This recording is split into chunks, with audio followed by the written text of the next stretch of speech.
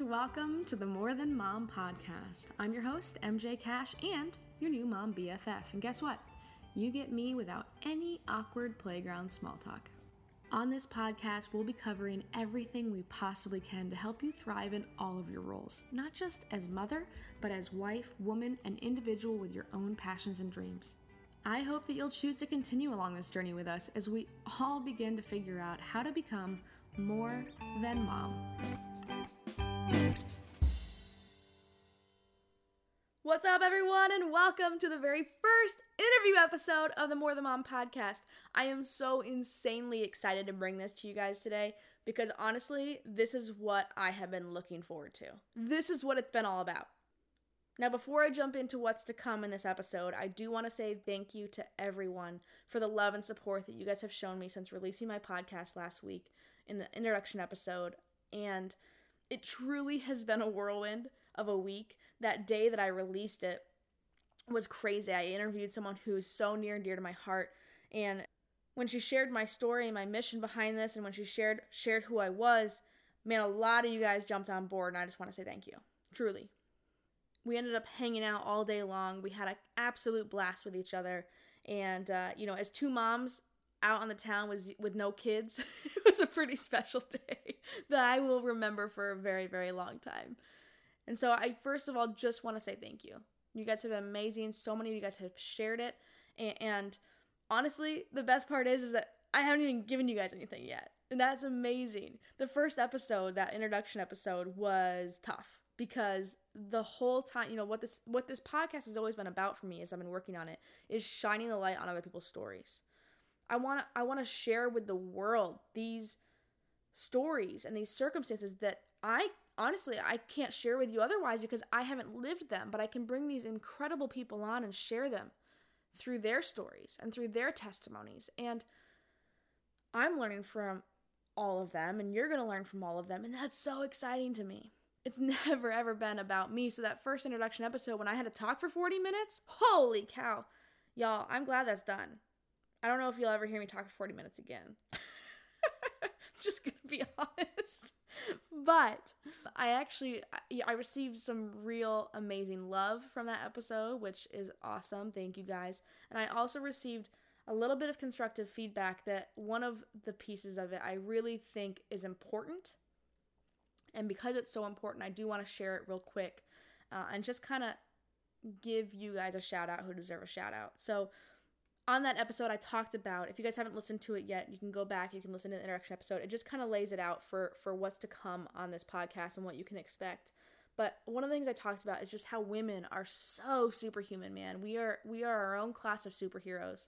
And the main point I made, the very first point I made when I jumped into that is the fact that we can grow and give life to humans. That it's our, that's something that only we can do. And it was brought to my attention. I have some near and dear people to my life, some of the closest people in my entire life who have dealt with infertility. And after I mentioned this idea of pregnancy and birth that we're able to do, I jumped into our brain capacities and just how quickly we're able to think and how in depth we're able to think and the speeds at which our brains work, and also how we're able to run and manage households and families and jobs and just find some sort of balance among everything, and the way that we're able to love and empathize with others, and how our threshold for love is so much greater than men's, and how we're able to do all of this all packed down into one human being. And in the unedited episode, I went on a long tangent about all these different things that make us so incredible and so superhuman. But in an effort to condense it for you guys, so that you guys weren't sitting around listening to me to go on tangents for an hour and a half, I narrowed it down to like 1 to 2 sentences. And honestly, I don't feel like I did it justice to let you know that if you are one of those women who have dealt with infertility, you are still superhuman. That doesn't disqualify you. Please hear me here. The ability to give life to human beings is one aspect to why we are superheroes. Why we are insane but it is not the whole story. And I just want to make sure that that is clear and that I'm very clear about that, and that I say I'm sorry to you. I am sorry if I made you feel excluded, because this is exactly my mission behind this. We will be talking about infertility on here. You better believe it. We will have guests on, both medically and anecdotally, that can talk about infertility and the journey through that, because this is the spot that I want everyone who is a woman and a mother to be able to come and hear their stories told. I want them to feel heard and understood on this platform. I just wanted to take 1 minute because I felt like that deserved clarification. And it was my bad for cutting out too much of my tangent to not make that clear in the first place. But with that said, I want to say thank you for all the love and support you guys have shown. And I haven't even given you guys anything yet, and you guys are still sharing it, and you guys are still loving on it, and it's amazing. Today is really where the fun begins. I get to share with you a story that I couldn't otherwise give to you without bringing on an incredible woman into my house. And let me just say, prior to recording this episode, I'd never met her. She went totally out on the limb. She's local here in Nashville. She went out on the limb and drove to a stranger's house to sit on a stranger's couch and talk about her story and allowed herself to get vulnerable. I mean, really, truly vulnerable, y'all. With a complete stranger so that you guys could hear the important message that she has to tell. Her name is Suha Dabit. Like I said, she's here in Nashville, although she's not originally from here. This is actually, English, guys, is her third language. Her third language. You want to talk about feeling inadequate in a room with someone? I was like, I'm still figuring out English myself, and it's the only language I speak. It was her third, and she was incredible on the podcast. You almost can't tell she has an accent. It's unbelievable. She has this incredibly unique story of a mother's journey in having a sick child. It's something that I think a lot of you out there will relate to if your child's also been diagnosed with a very serious illness. And she talks about a mother's perspective in this journey, a human perspective in this journey, honestly. And then on the flip side, on the back end, coming out of it and switching her attention, not entirely, obviously, but enough from caring for her sick child to then pursuing her own passion that was blossomed out of this journey that they went through. She has built in the time to create a business that has actually turned into not only a flourishing business, but a nonprofit that is now benefiting people that are going through the same thing that they have since overcome. She's incredible, y'all. Her story is beautiful. It's heartbreaking. It's victorious. I will warn you, we talk about some really sensitive things in this episode. I don't know that I would recommend listening to this in the car with your children. We talk about death on this episode. We talk about mourning on this episode. We talk about grief. There's some really, really big topics at hand here.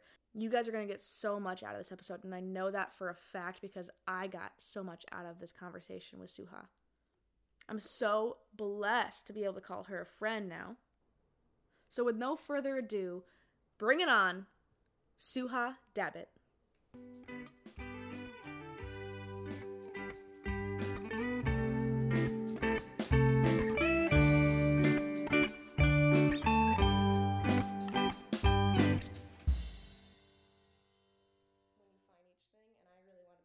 Here's one place you can come to kind of get help on everything. Yeah, I love it. So, cool. Well, so you are Suha Dabit. Yes. And you are the founder of World of Broken Hearts. And you are a mother, correct? Yes. So tell me just a little bit about who you are, what your family life is like, kind of where you're from, all that kind of stuff. Okay. I was born and raised in Germany, Frankfurt, Germany. 15 years ago this month, 16 years ago, I met Tommy here in Nashville, actually. After I graduated college, it was my dream to come to the States just to visit. And then I met Tommy, and the rest is history. Yeah. We got married about a year and a half after we met, and I've been here almost 15 years. Wow, okay. Yeah. I have 2 kids. Justin, Okay. he's going to turn 14 in a couple of months, and Nadia, she's 9. Okay, cool. So you came to the States after graduating college, is that right? Yeah. So you were already like into adulthood. Yeah. Just I was still pretty young. In Germany, I feel like I graduated pretty early. I was 18 when I graduated. Oh, wow. Yeah. And I was still pretty young. Yeah. I got married really young, and I had Justin really young. I was 20 when I had Wow, him. yeah, very much So right so. before my 21st birthday. Yeah. Yeah. So what did you study in school? Dental hygienist. Okay, so you're kind of going to go that route. Were you going to do that back in Germany or the United States, or you weren't really Well, sure? I wasn't really sure. I wasn't thinking. You know, you met this amazing guy, and you fell in Right. love. I fell in love, and I didn't really think what I was going to do. Okay. I just said, whatever. That's what I want to do. My mom wasn't too happy. She loved Tommy, but she wasn't too happy about me moving across the globe. Yeah. But yeah, everything happens for a reason. Yeah, that's amazing. So what is your husband from here originally? Is he like... Yeah, so both of our ethnicity is Palestinian. Oh, wow. Yeah, Crazy. and but he was born and raised in the States, so he's Arab American, more so American than Arab. Yeah, so you speak 3 languages? Yes, is I that do. right? Mm-hmm. And you're sitting here with like what sounds to be almost no accent, and it's Really? like your 3rd language, which is crazy. Thank you. That's amazing. I've worked really hard on it. Yeah, I just had the yeah. other day somebody tell me, this is so crazy, your accent sounds so crazy. You have like a little bit of Southern and then just the weird German and the weird Arabic. Yeah. Okay. That's amazing. So do you teach different languages to your kids? I speak to them in Arabic. Okay. Like within your household, that's the Yes. main language? Mm-hmm. Okay. Just because this is how I grew up, my mom only spoke to us in Arabic. Right. So we would grow up speaking the language and understanding the language, but they do not like to speak it back. They understand, they Yeah. don't like to speak it. They make fun of me. Oh, And when I speak interesting. German, it's like, stop. Mom. Nobody knows what mom's talking about anymore. No, they do not even want to hear anything about anything It's German. so funny. Yeah. So, what was it like then?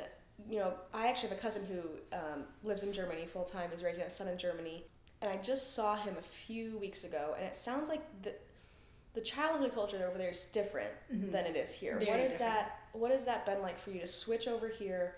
First of all, integrate yourself into the culture, but then also be raising up kids Yeah. in this American culture. Yeah, it's completely different. Just the way everything, especially in the South, everybody's really laid back, but also, very involved in their child's life in every aspect. In Right. Germany, it's more like that's how we grew up, and that's how my nephews are growing up.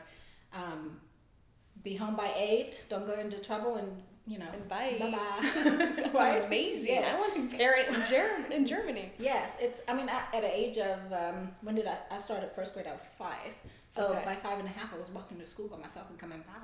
With Yeah, no that doesn't happen supervision. here anymore. No, you can't do this anymore. Mhm. And even in Germany, I feel like now they are more cautious. And I think that has a lot to do with social media and what you read, and you just worried all the time. But back in the days, without social media and news, telling you bad things every single day, it was, I don't know. It's just a very different lifestyle Right. there. So where do you find yourself on the spectrum between like totally laid back like that and the helicopter mom? I try to. I'm kind of in between. Okay. So I want them to be independent, but I also am always worried about where they are, what they're doing. Right. So I always check in on them and make sure they're okay. But I also try to let them kind of flourish and be independent. Right. Because your kids are now at that age where it's like they kind of are spreading their wings a Yeah. little bit and they're able to get Yeah. out on their own and be with their friends, and Yes. you are just kind of saying bye, okay, Right. please make good choices. Right. Yeah, and I try to be, and I have a friend who's the super helicopter mom, and I am too at some degree, For sure. especially because of Nadia. But I always try to tell her, just ease up. It's fine. We grew up with no supervision most of the time, and we're just fine. Right. So, for sure. That's yeah. awesome. So bring me up to speed then into the pregnancy and the birth and the diagnosis of your daughter. Yeah, so we found out I was 20 weeks pregnant.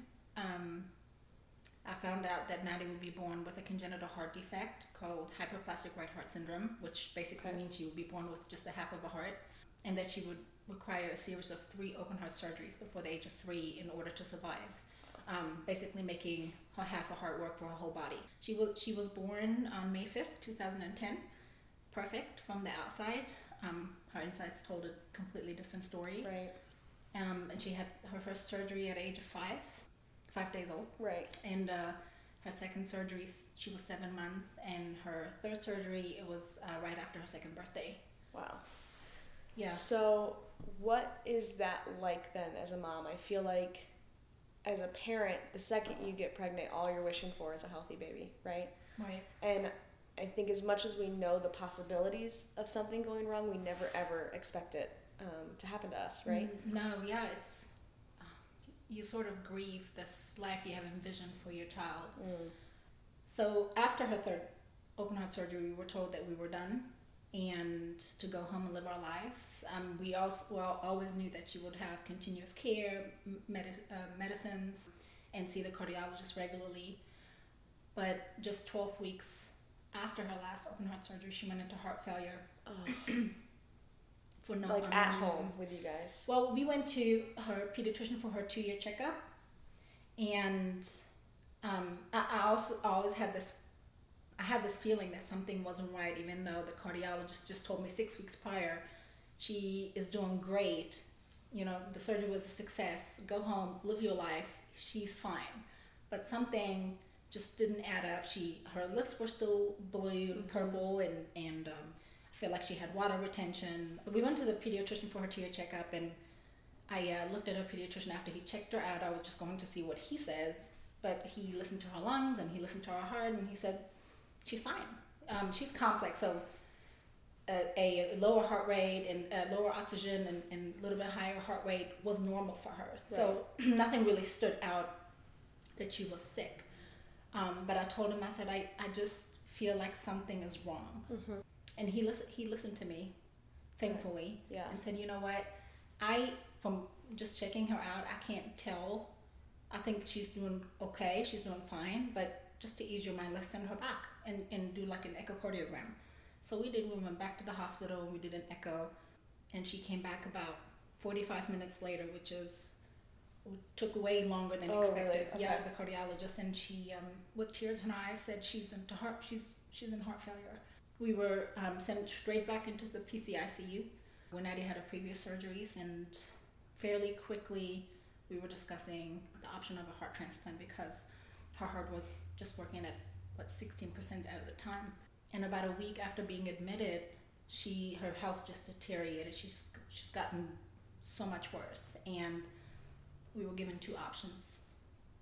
Either we take her home, or we do a never done procedure at our hospital. Oh, wow.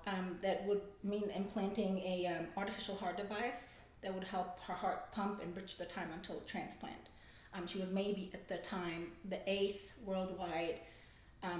case worldwide to get it on a 1 ventricle heart, and maybe like 60th case right. On the Berlin heart on a whole heart. Our odds were very slim.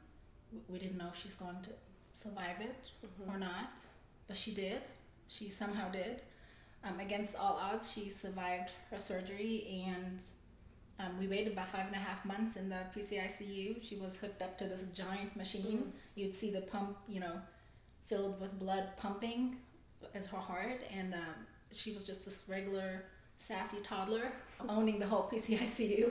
Until we received the call. We received the call in February 3rd, 2013, and they found her a whole heart, a perfect match, and that was 6 years ago. So she's 9 now, and she's doing really well. That's awesome. So when she's born, before she has those 3, has completed those 3 surgeries, are you guys in the hospital the whole time between that, or you guys go home each time and come back for a surgery? Yeah, we go home. So when she had her first surgery, she stayed for about 2 months because she had just a few curveballs. It took her longer to recover. But we got home and they sent us home and let her grow and just fatten up, so she was strong for her second surgery. Right. And then the second surgery went really well. But 5 days we were home, and then sent her home. And it was really hard because you see this personality flourish, and she's just the sweetest girl in the world. And then you have to hand her back to the surgical team. Right. Are you guys able to live a normal life at all in between those surgeries, or is she such like at risk at that point? Like, is she compromised as far as her immune health and stuff? It was a new normal for us. Right. It was our normal. It was maybe abnormal for somebody else looking into our lives, but we found our new normal, and yeah, we had to be careful about being around sick children or sick people or like a large crowd of people. This was also the beginning stages of me becoming a germaphobe. I would have cords, Lysol everywhere, and anytime somebody would cough around my baby, I'd just give them the look. Yeah. Don't come near my baby. But yeah, it was just all, we were in a bubble at that time. Right. I was mostly home and not going anywhere really. I didn't have a social life at the time. Yeah, I can't imagine that. So was transplant on your radar prior to her going into heart failure, or was there a possibility that she would be able to survive on this half a heart? Yeah, well, no, it wasn't on my radar at all. Okay. But I also like to say I was really naive back then too. I knew about her heart defect, but I just didn't want to hear about anything else, and just the possibility of a transplant, I just didn't want to think about it or talk about it. A lot of most of the children born with a congenital heart defect will need a transplant at some point in their lives. Okay. But the first 3 surgeries were done so she could live longer, because of course, the heart transplant is the last option. Right. I truly cannot imagine how hard it must be to be sitting in a hospital, in the pediatric ICU, and wanting your daughter to live, right? That's the only thing you want in life at that point, I'm sure, is that you want her to live. But in order for her to live, it requires another child to lose their life. Yeah. And that has to be such a hard place to come from, where you're coming with such purity of wanting your own child's life to be saved, but it requires someone else to lose theirs. And I think that's something that's so unique about the transplant world, is that I don't think anyone else ever relate to.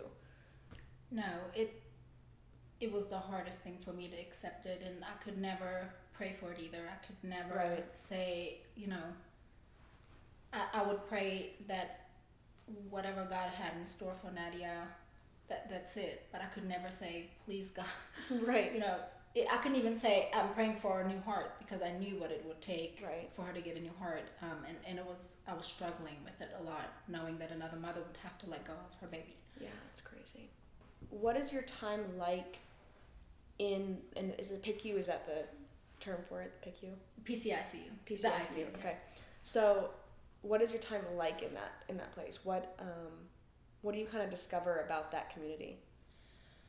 Gosh, I saw and heard things that I truly don't wish upon anybody. It changed me forever. I remember the first month we were there, when Nadia was just admitted in, there are curtains in between the rooms, and the curtain was just kind of slightly opened so I could see in the other room. And this baby had just passed away and had no family around. And the nurses just went in there and just loved on that baby and dressed him and held him and cuddled him until his last breath. And families having to let go of them, families, losing their jobs or struggling financially, or just having to leave their kids at home 4 hours away just to be with. Sorry. No, you're okay. It changed me. Mm-hmm. And how long did you spend in that unit? Well, the time she waited for her heart transplant, 5.5 months. Okay. Is that the time that you were able to have your family photographed? Yes. So I never thought about taking pictures while we were there. It was quite the opposite. I didn't want to have any memories of it at the very beginning. I don't want to see this. I don't want to remember this. Which, doing what I'm doing now, it's funny. Yes, I wanted. It was around Christmas. We were there, and we always took family photos, Christmas photos, and I contacted our family photographer and said, hey, I know this is, it might not be possible, but we really would love to have family photos while we were waiting and patient. And he came, and he spent like an hour and a half, 2 hours with us, and just walked around the hall. She was able to walk around a little bit, about 10 minutes before the battery gave out. Oh, and wow. yeah, and we took some photos, which are our most cherished possessions ever. Right. Yeah, I can imagine, like, in this moment of life that's just pure crisis, right? Like, you guys are in such survival mode with really kind of only one thing as your focus. And I can imagine that taking family photos is not even on the radar. No. But at the same time, and I know this is something that you've talked about with your organization, is that this, for some families, they don't know if they're going to be able to ever get professional photos taken with their complete family. Mm-hmm. Because they don't know if they're getting out of the hospital with everyone. Yeah. So talk me through, before this, you were not a photographer. No. Is that right? No. So how did this change you, and then where did your passion kind of come from?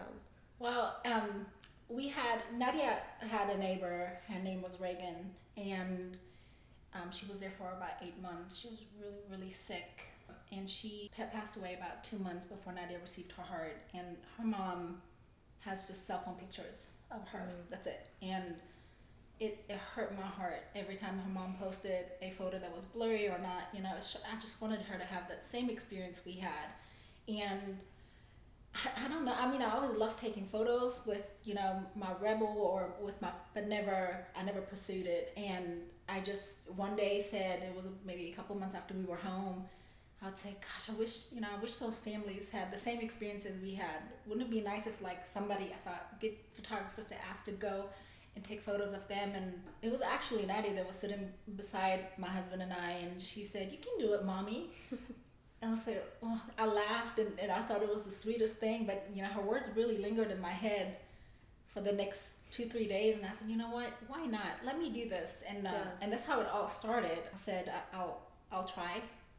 I mean, I'm no photographer, but I'll try. So I picked up my camera, and I asked this first family to, this is what I want to do. I want to just give back with photographs, just so you'll have photographs. And the first, 30 families, good gosh, the pictures are terrible. They're blurry. Right. I can imagine the hospital light is not like the ideal so hard. setting. Yes, it's so hard. Being a photographer is so hard. Go and hug your photographer, because trust me, they'll need it. Yeah. It's so much more than just owning a nice camera. Right. You have to know the light and how to set your camera settings, and so much more goes into photography. And it didn't take me very long to realize that in order for me to give back, I'll also have to earn a living by being a photographer, and just my passion was driving me, and I just wanted to learn everything at once. Yeah. I wanted to learn everything, every aspect of photography. Yeah, it flourished into a business, and I was supporting Waldorf Broken Hearts through my business for the first 4 years. Oh, wow. It wasn't until I have a lot of supporters and a lot of really great families and friends and family that pushed me to turn it into a nonprofit, because I was struggling, doing profiting in my business and then also running a nonprofit. Right. So as of December of 2018, it became an official nonprofit, 501c3. Yeah. And it's been going well so far. So I, in the middle of all of this, of course, my very first focus was to give back to families and photographs, because some children, they never leave the hospital, and these images are the only thing they have left of their babies. But then I realized that, gosh, I could do so much more with this. I can spread awareness. I can spread CHD awareness and organ donation awareness, because it's nearly non-existent. I meet people every single day when I tell them about Nadia that have never heard of congenital heart defects, which is insane, because 1 in 100 babies are born with it. Which is, when I read that on your site, 1 in 100, I'm like, wow, that's a decent chance that one of my kids will have it. Yeah. Like, that's insane. It is. It's crazy, and I never heard of it before Nadia. The most I've heard about it was a hole in the heart. I actually met a girl. Her name was Katie, before I had Nadia, that was born with VSD, and she had it repaired, and she's doing great, and never had surgery before. But when they told me, oh, your daughter will be born with a half of a heart, what? Yeah, How is that is that even possible? How's that possible? Because I can think, I went to school with a kid when I was in elementary school. I remember he had a hole in his heart. And then as an adult, I have a friend, an acquaintance that I grew up with who had a daughter that was born with CHD. And I think she was around 2 when she ended up passing away from complications with it. But other than those 2 scenarios, that's all I've ever heard about. And I think what happens so often with things that are this serious and this heartbreaking and just things that just reach so deep down into your soul like this is that if it's not applying to you, you do your best to avoid it, right? I mean, that's like, we don't want to feel that pain. As a parent, we cannot imagine that pain. Right. And I actually was thinking about this. Your pictures, I was going through some of your pictures last night, and my husband came home from work. It was probably like 11 p.m. And he came home to me literally sobbing in the kitchen. I am not the person that shows emotion. He's like, what is wrong? And it was I actually don't know if you photographed the pictures or if it was something that you shared, but it was, and I had the name of the little girl, and I'm spacing on it right now. Addie. Adeline? Is that what it is? Adeline. Did you photograph her? So, for anyone listening right now, the pictures are of Adeline, who's, I'm guessing, around 2, who passed away, and you're photographing her family's last moments with her. Is that correct? Yeah. And it wasn't, I mean, I saw the parents holding her and the pain in their face, and that was beautiful and horrific at the same time, right, as a mom. But what made my tears just I was uncontrollably sobbing, to the point when he asked me what was wrong, I couldn't get the words out because I couldn't even say it. Was seeing the pictures of her 4 or 5-year-old brother and the grief on his face, having to say goodbye to his sister. And it was just, I have a son who's right about 4, and I have a daughter who's younger than him, and it was just, it hit home in such a way that it was like, I can see how this is affecting I mean, he's so innocent, right? He's 4 or 5 years old, so innocent. I think we often as parents will think about how this affects us, because a parent's worst fear is losing their child. But to actually see what you were able to capture on camera of that brother's last moments with his sister, I really, I couldn't function. There was so much beauty in it, but there was so much pain, and it was so raw. And I think one of the things that you are doing is that you're making people face this, first of all, who aren't involved. You're making people say, this is a real thing that people go through. Yeah. It can't be avoided. You can't just pretend like it's not happening. This is real. It is painful. And this is CHD. Exactly. Yeah. And I think the other thing that you're doing, which is, it's kind of funny that you became a photographer not knowing what you were doing, and then you took on the hardest thing I can imagine photographing, which is you're adding the component of bad lights, because you're doing inside shooting that you're not setting up like a studio for. You're dealing with children, which everyone knows is the hardest thing to photograph. And then you have to throw in the obstacle of wires and tubing and medical devices. And I think what can often happen, again, as a defense mechanism and a separator for us, is that when we see kids all hooked up like that, we can almost dehumanize it. We can almost, I don't put that kid having my son's personality and my son's feelings and laughter and joyousness and even thought capacity and all that stuff. This is my son in another person's son's body going through this. And I think sometimes we can, at least I can kind of look at that and not want to put a personality to it, and not want to put a real human in there, because it's so painful to imagine. It's hard to deal with. Yeah. And you are doing that through photography, and I think it's amazing. Looking through your photos, you can see the personalities come out of these kids, and it's incredible. So, I mean, what have you found working with these families, and how has it been being able to provide these images for them, being able to capture their kids, I can't imagine how much of a blessing it must be for them. It is such a blessing. It's I couldn't do it and then come so far without the sweet families that I've photographed. And they invite me into the most vulnerable times in their lives to capture these memories, but they also let me share them and tell their story and help spread awareness and organ donation awareness. Addie, for example, she wasn't the first that I've captured during, goodbyes, but and I didn't think they're going to share it, but she wanted to share it. She wanted others to know that this is CHD, that this is what their life is like, and I'm so thankful she did. I do give families the option of keeping the images private, just because I understand. I've been in their shoes. It's not for everybody. Not everyone wants their baby's photos on the internet, and I get that. But a lot of those families, they, once they learn about what I do and why I do it, and that I have a CHD baby myself, and what my goal is for World of Broken Hearts, they immediately jump on board and say, I want to help you. I want to spread awareness, and I want to be that voice. It's incredible how many people came to me and said, I never knew about CHDs, but your pictures and your stories made me want to know more. Yeah. And then they're informed, One person, Addie's got picked up by People or something. She went People, huge. Good Morning America. Wow.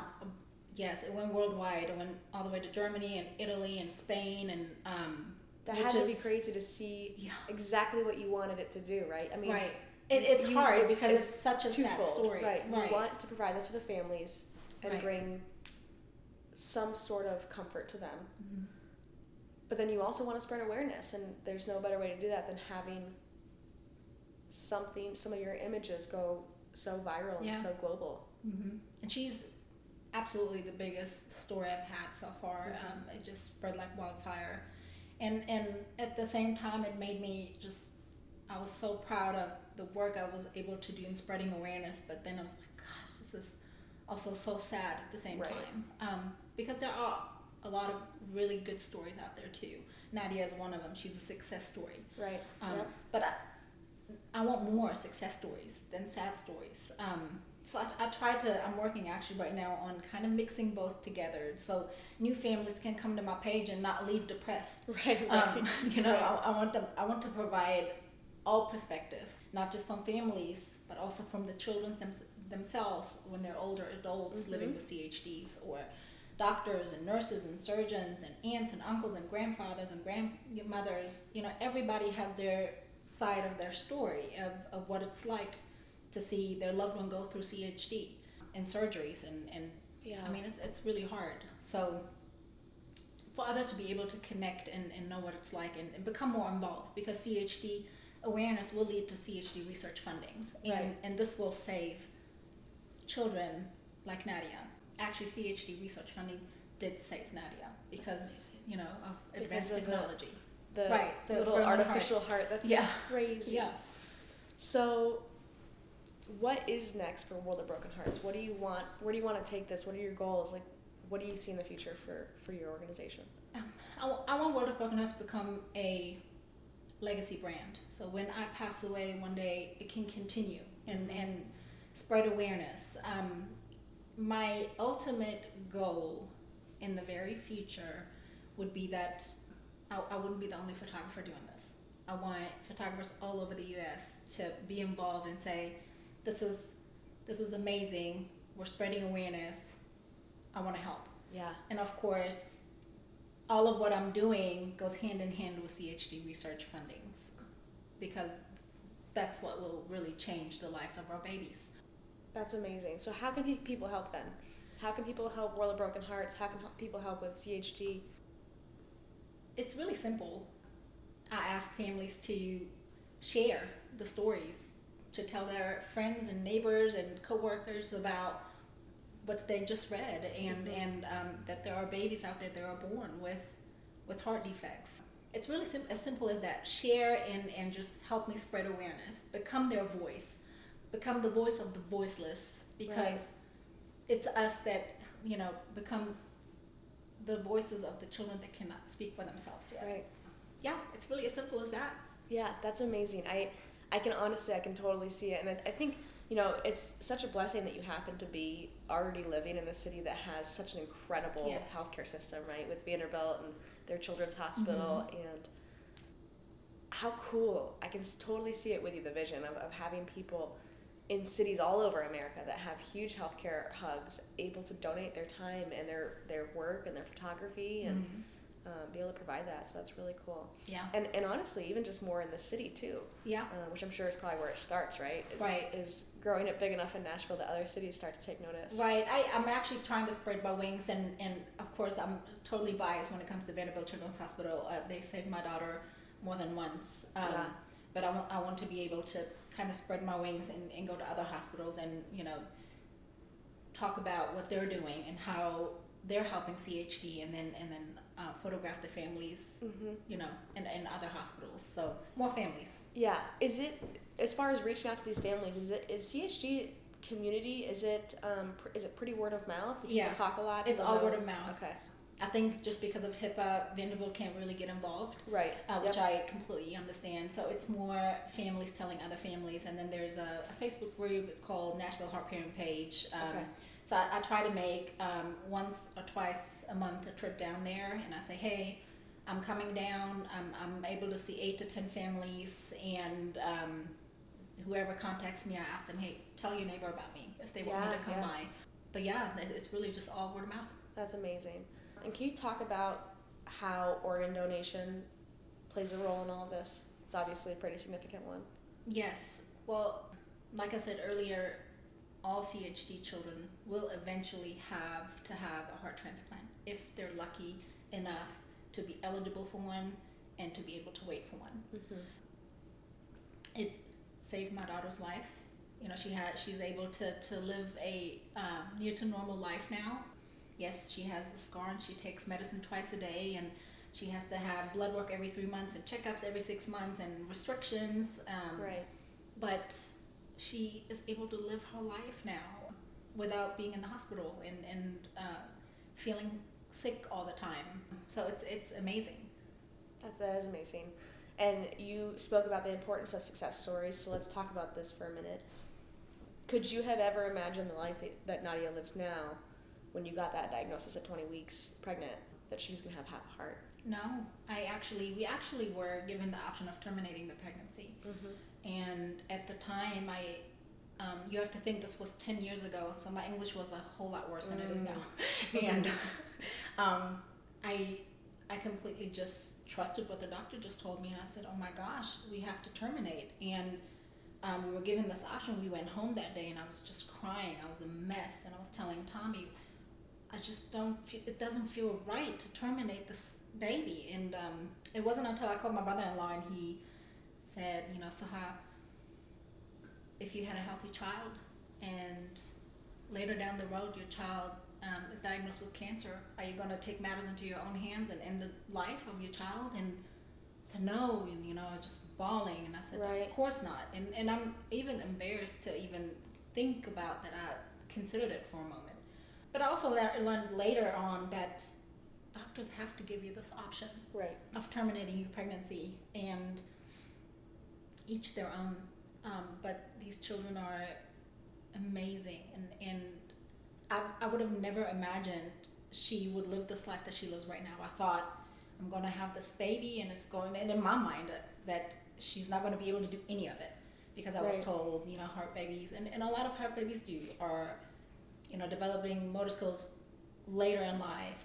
Don't speak, don't eat, don't walk until later in life, and that is true. And that is true for a lot of CHD babies, but not all of them. Right. That's just another section of where we need to do more research, in feeding therapies and lungs and kidney issues and feedings and, speech therapy and motor skills development and so on. I mean, there's so many aspects of CHD that still are in the very early beginning of their skills and what they need to learn and how much they can do. So your daughter's 9, is that right? Yes. What kind of things is she into? What does she love to do? She loves to read. She struggled a lot with reading, so we put her in a program, and she picked up, and now she loves to read.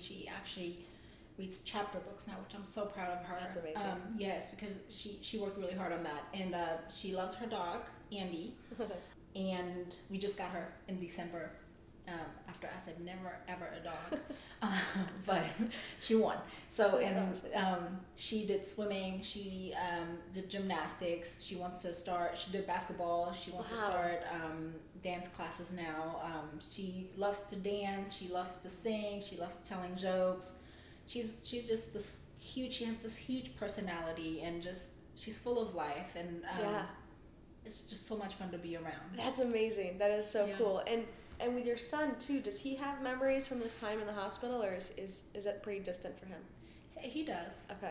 We think they don't. He was 6 at the time when she was admitted for her heart, for being in a heart failure. But he was about 4.5 when she was born. Mm-hmm. But it wasn't until she was admitted and he realized, wow, mom and dad are not coming home. Yeah. So we made it kind of a priority to switch up.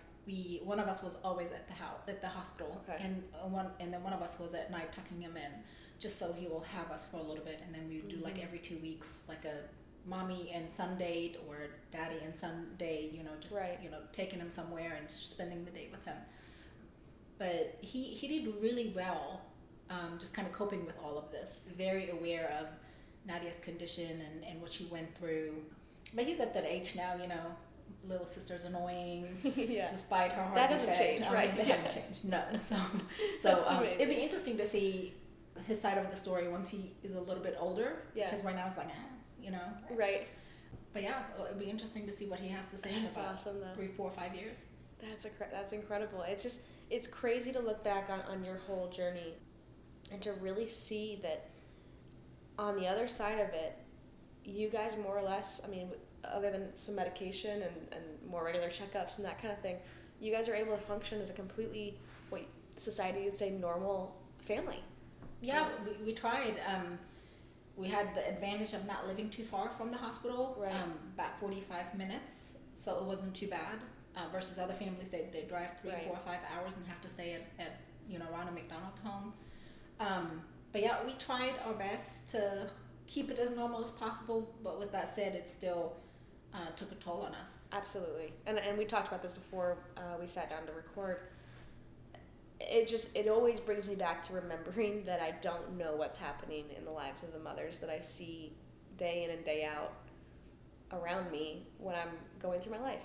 And I know a lot of times we can kind of catch a mom maybe in a not as beautiful moment, and we can sit there and so easily cast judgment on her mothering or on her personality or who she is or how well she's handling her life, and to think that we never know what's going on in the other aspects of her life. She could have a daughter or a son sitting in the PICU right now and waiting for a transplant and not knowing if her kid's going to live. You just never know. Mm-hmm.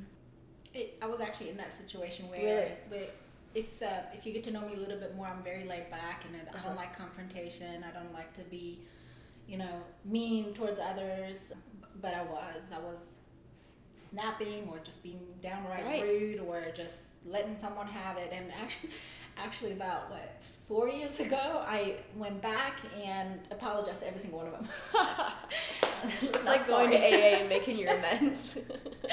I'm sorry. Amazing. I know I wasn't nice. I know I said things that were hurtful, and I did. I had to do that, and it's a constant reminder for me because I've been this person to dish out when they didn't deserve it. They didn't know what I was going through. Right. That I'm very careful when someone is hateful towards me or rude towards me. I'll give back with love and compassion and kindness and understanding, of course to a degree, until I turn my head around and just walk away. Yeah.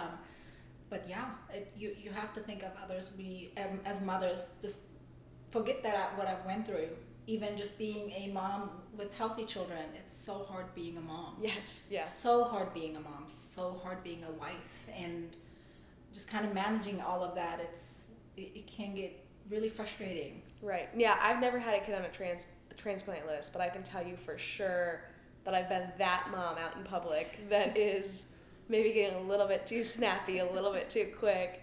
So I think it happens to all of us for sure. I think so too. Yeah. but some of our reasons might be a little deeper than others, but I get just as stressed out as anybody. So. Yeah, it's hard. Yeah, absolutely. Where can people find you? Where can people find your stuff? I have a website, worldofbrokenhearts.org, Instagram as well, worldofbrokenhearts.org. It's shortened WOH. God, good heavens. WOBH. Yes, WOBH. Cut that out. And then Instagram, Facebook, of course, World of Broken Hearts as well, which is probably my most interactive page. Cool. Yeah. Very great. And my last question I always ask any mom I get on the podcast, what has the journey of motherhood meant to you? Motherhood is so rewarding. It sometimes gets really frustrating, and you will find yourself crying and in tears and not showered for 4 days and walking around in jogging pants and not having your hair done, but at the end of the day, it's so worth it. Our babies are so worth it. Yeah, for sure. Well, that's awesome. Well, I really, really appreciate you coming on. Thank you for having me. Thank you for coming over to my home today and being willing to walk into a stranger's door and sit down and run a podcast episode. My husband actually said, "Where are you going?" I said, "To MJ's house." He said, First name basis. Yes. Yes. I made it. He said, "So you know?" No. We're in the same Facebook group. It's fine.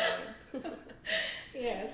That's awesome. Well, I really do appreciate it. I'm really excited to be able to share your story and to get it out in the world and more CHG awareness. I think it's been really powerful, and I'm excited to see what you do in the future, too. Thank you. Yeah, absolutely. Thank you.